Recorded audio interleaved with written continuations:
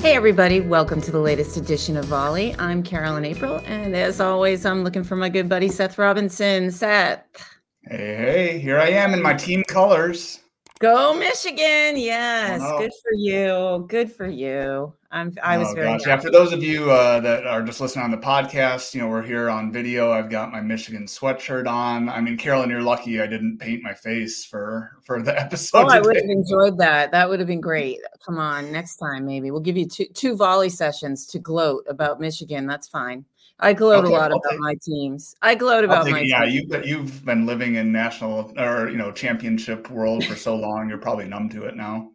No, I'm very happy for you. I was rooting for Michigan as well, since I'm a Big Ten school person. Yeah.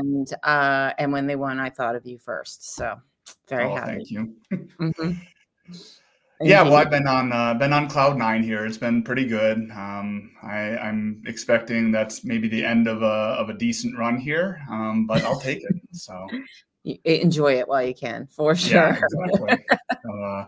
Well, we could fill up the time here dissecting Michigan's amazing season, but we'll turn our attention to our other topic of the day. We're going to talk about data today. It's a topic that we've talked about before, and we kind of talk about it almost regardless of what we're talking about, whether we're talking about cybersecurity or if we're talking about setting up infrastructure. Data usually figures into that, some way or another.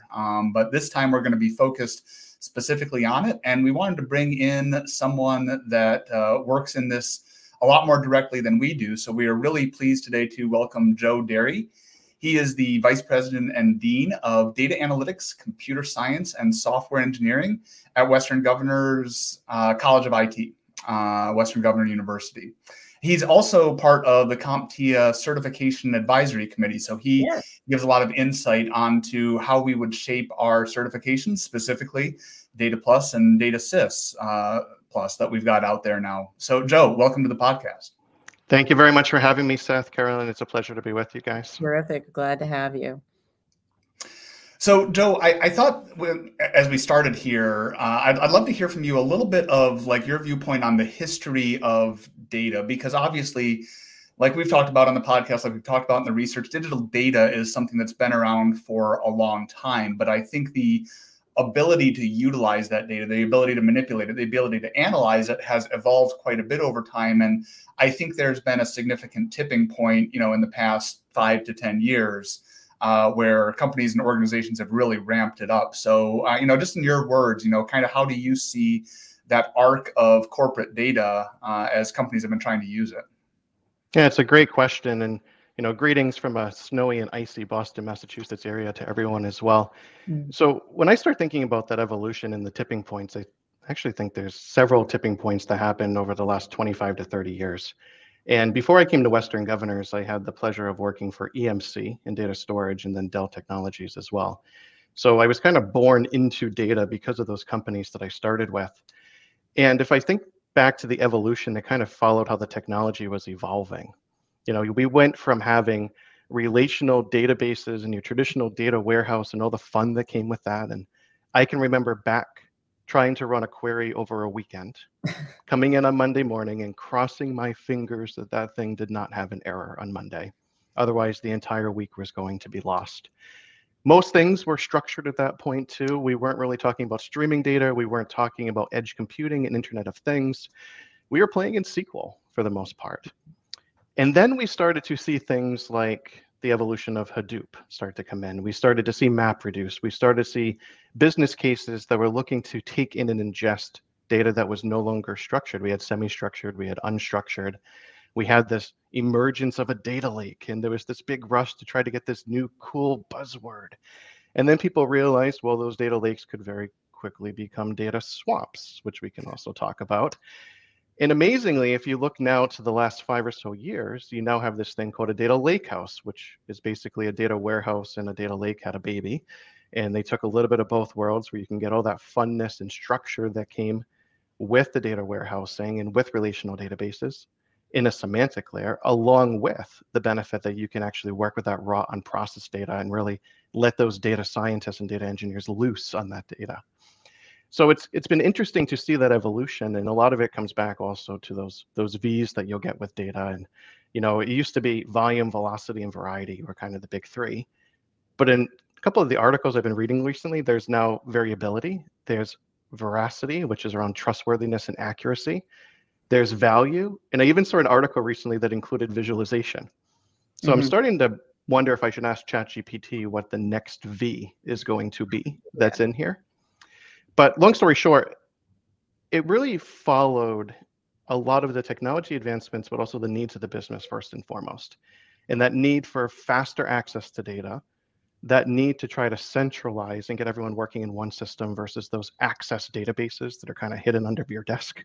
And we all know what those things were, right? You'd almost have IT teams going around the corporate floor looking at, okay, you have an access database and you have an access database. And how can we get all those things into the data lake, which is why it became a dumping ground, to now saying, okay, well, trustworthiness and data accuracy and lineage of that data are really important because the new AI that's out there and generative AI and the large language models rely so much on the accuracy and lineage of that data. Otherwise, you get hallucinations and potential inaccuracies.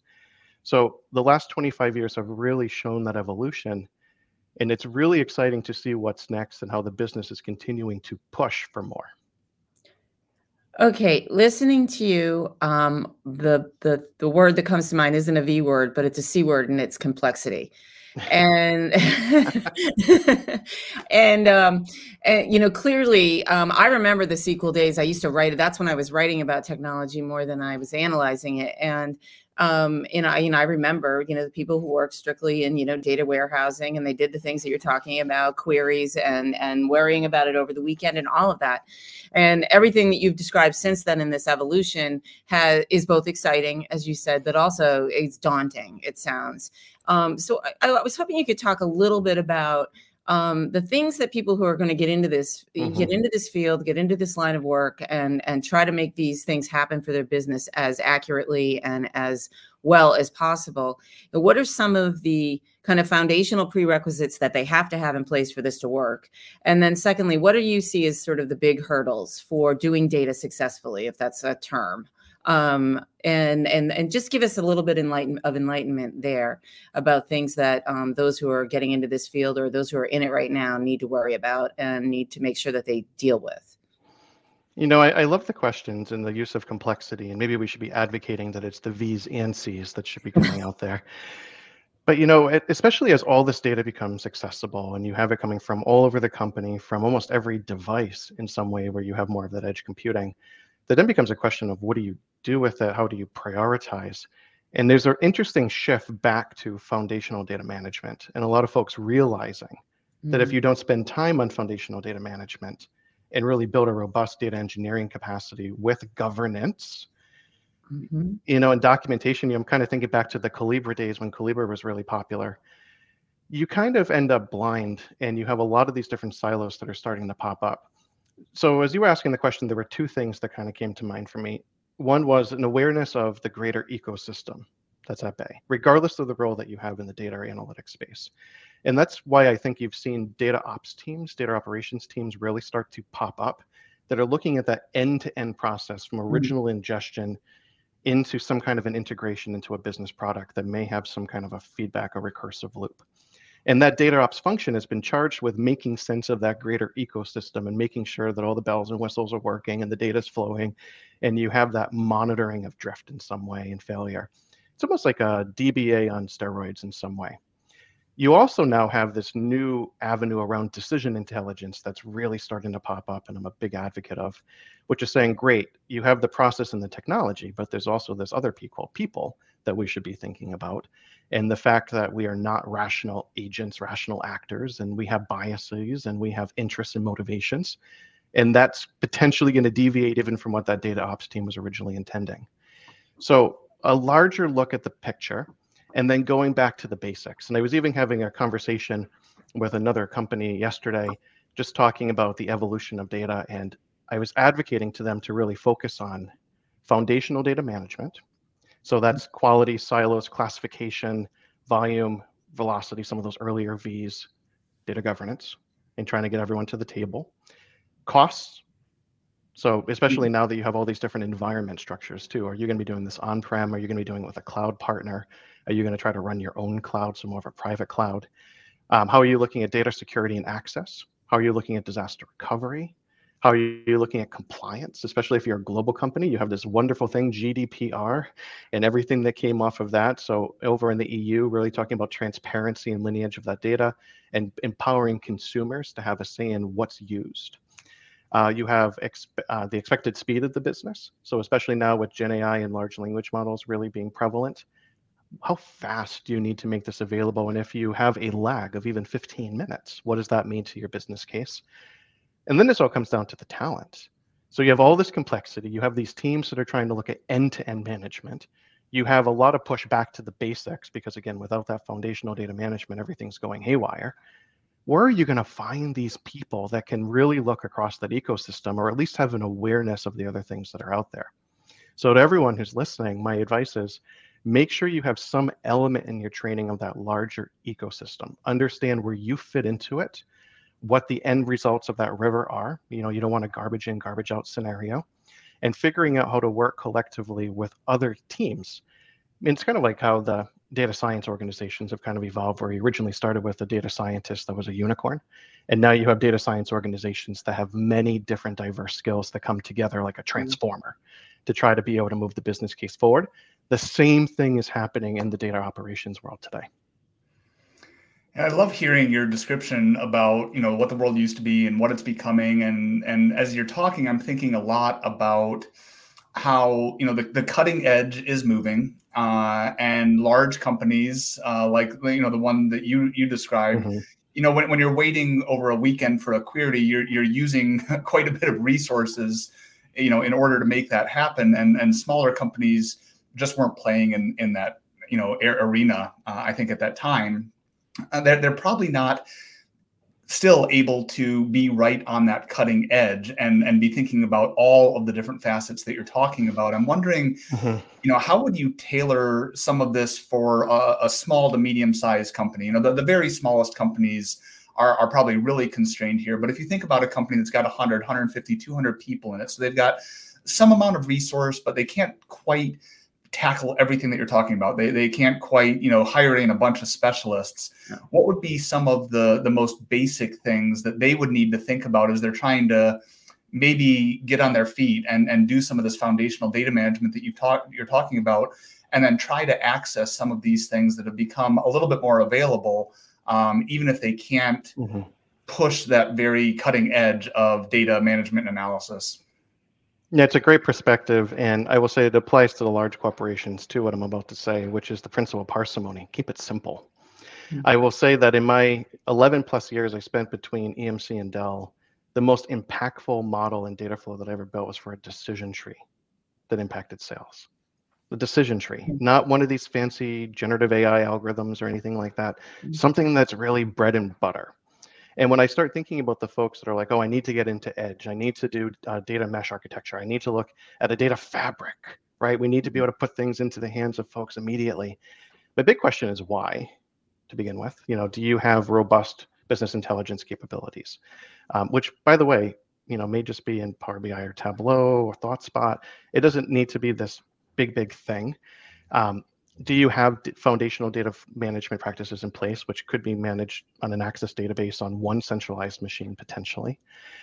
And then what are you trying to do to the business process? And a lot of the value I've seen from a lot of these initiatives are actually in optimizing business processes first and foremost. So you start thinking about the end-to-end data flows, even for a small company, and you ask yourself, okay, well, what are the different inputs to this process? What are the different confounders to this process? How could I potentially evolve this process? And you quickly realize that you're creating value before you even deployed any of this advanced technology. So take baby steps into it. To do foundational data management, you do not need the latest and greatest tech. You can start building your first data lake, which, by the way, you can create on your own machine. There is a lot of open source technologies that are out there. And as you begin to scale with business cases and you can prove ROI, you can start to step into potential SaaS offerings if you don't want to build a robust IT function within your business. In fact, I will say a lot of large companies move into SaaS offerings anyways with a lot of the partners that are out there. And then you can start to gradually go towards, okay, well, if the business cases are maturing, let those start to drive how you want to ramp up on that technology.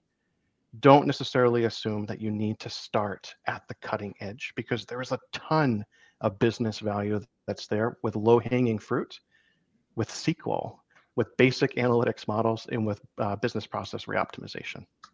Mm-hmm. No, that's great. I think, for CompTIA, many of the folks in our audience, especially on the membership side, do run small companies, and they do help other small companies as their customers try to figure out how to work with data. So that's, very good advice, that you don't have to be off the charts with expertise right from the get-go. And there's a lot of foundational approaches that you can take to get yourself started. Shifting gears just a little bit, we have mentioned AI a couple of times here in passing, but we haven't. It's kind of the elephant in the room. But what does AI do to our data landscape? I mean, clearly, it's really all about data and the quality of the data and what goes into AI. But what are some of the challenges that you see, and maybe the opportunities as well, that come from AI with respect to how we manage and use our data? The first thing I'll start off with is I'm so thrilled that OpenAI and ChatGPT kind of came out the way it did in January of last year, because everybody and their mother is talking about AI. And, I even had some family members that have never really been interested in this space ask me about ChatGPT and how to use it and things like that. So it's like the best advertisements for analytics that has kind of been out there. But what it's creating is really following the Gartner hype cycle in a lot of ways. It's, this cutting edge thing. Everyone's got to use it. Nobody really understands how to implement it and what the implications are. And a lot of companies are starting to hit the brakes in some ways, saying, whoa, whoa, whoa, whoa, what's going on here? Because from it, you're going to be getting a ton of metadata that's going to be coming back. So big data is going to get even bigger. So every time you go into one of these generative AI platforms and you play around with it, it's creating records that are feeding back and retraining the algorithms. More data. Then you're starting to look at quality and bias issues. We've all heard about some of the generative AI with the hallucinations that are out there, where it's basically making up history in some ways, and everyone's now racing to try to tackle that. You've had explainability and traceability issues start to pop up. So should we just take the word of whatever some of these algorithms are saying? And I will tell you, as somebody who has deployed different AI and ML applications into a business, people want to understand why a particular prescription or a prediction or an estimate or probability is being provided. If you're going to a salesperson and trying to say, of these 10 accounts, this is the order in which I want you to call them, more likely than not, they're going to say, why? What is this going to do for me? Is it going to help me to hit my quota and my goals? What are some of those motivations that are there?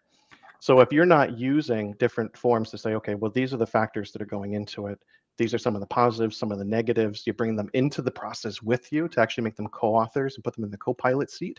So there's really a trust aspect there. Everything starts to fall aside.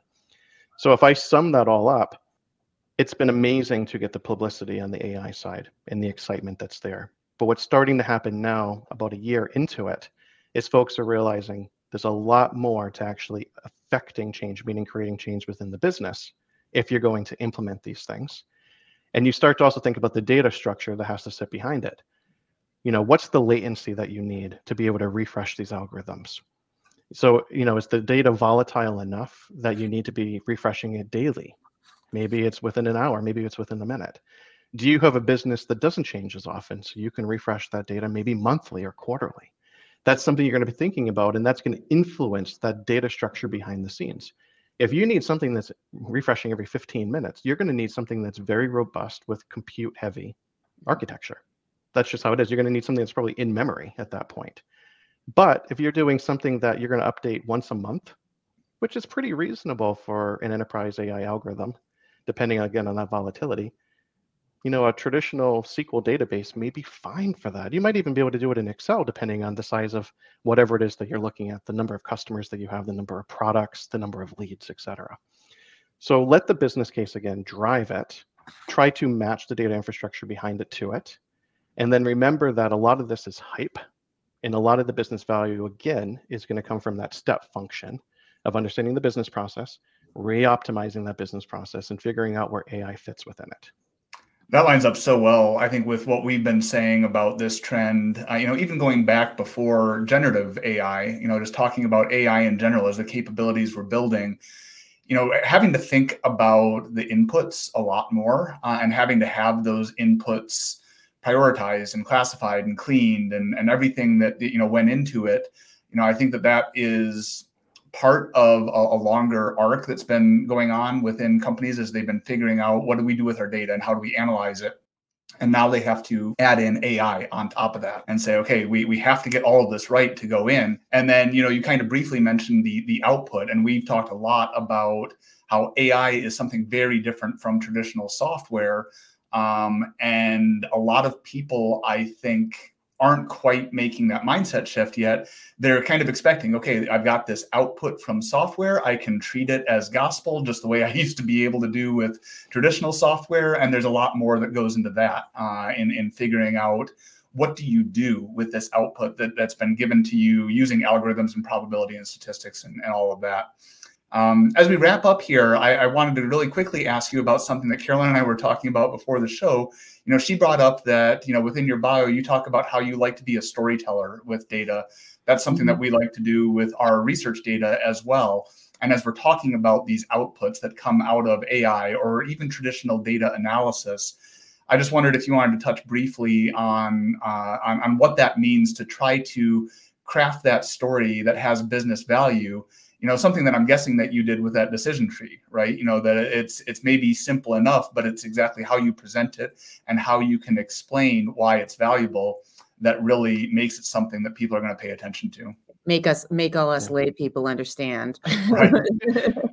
Everyone has different expertise, right? And at the end of the day, if you're bringing a data scientist and or a data engineer to try to give you a particular insight, there's a reason why they're in the room. And the last thing you want to do is go in and alienate the stakeholders that are there to get that value from you. So I love that you brought up storytelling. And I've had an interesting journey with it where if I go back far enough, I was that statistician that would come into the room that would talk about regression outputs and get really excited about what I saw. And then quickly realized that a lot of the business users didn't really care about that. In fact, there was even one point where I was referenced as the math tie guy. So I ended up doing two things to fix that. One, I took improv comedy training. So I actually took a 13-week improv course to help me to be more agile, to have more active listening, and to be able to run with the curveballs. And I was a bartender for a while too. So being able to just create conversations with folks and put yourself in, for an introvert can be a little bit of an awkward situation. But all of this helps support the fact that data analytics and data insights are influencing a larger decision ecosystem. And that was the big aha moment for me. It is not just about the math, not just about the data, not just about the technology or the process.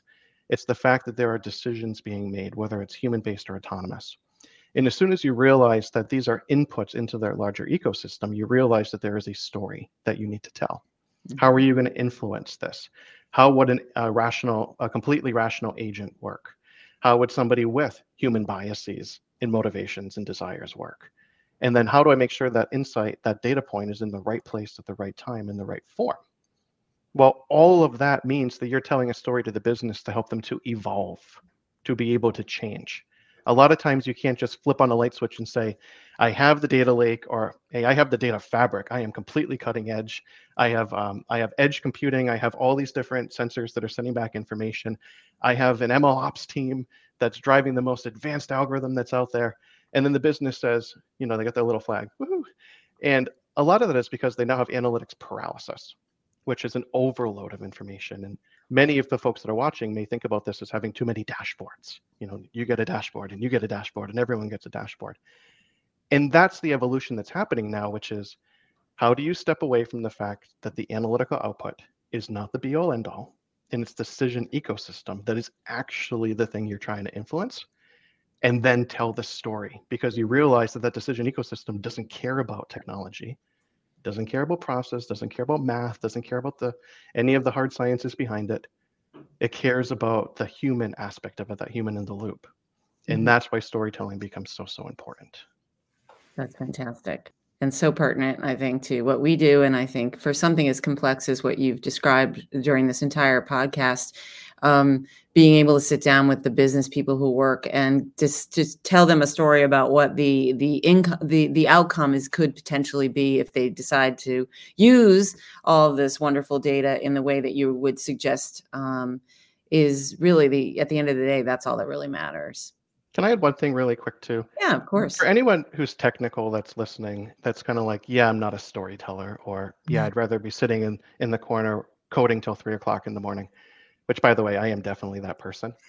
You can be a storyteller. There are ways to do it. I mentioned improv, I mentioned bartending on the weekends. You can go take a Toastmasters course. There's other ways to do it. You can be a storyteller. Take it from a guy who would only talk about math, who would only talk about programming, and ended up going into roles where I was able to influence very senior executives on something that was very complex because there was a solid storyline.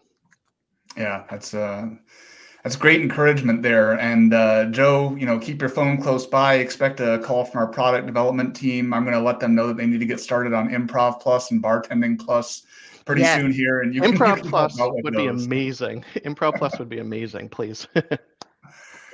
But thank you very much. This was such a great description. So great to hear, your history and your viewpoints on the market. I think this is going to be incredibly helpful for our audiences. So really appreciate your time here. Thanks, as always, to our producer, Andrea McMillan. Carolyn, it was great to see you again, and I will check in with you on the next volley. Terrific. Thanks. Thanks, Carolyn. Thanks, Seth. Appreciate it.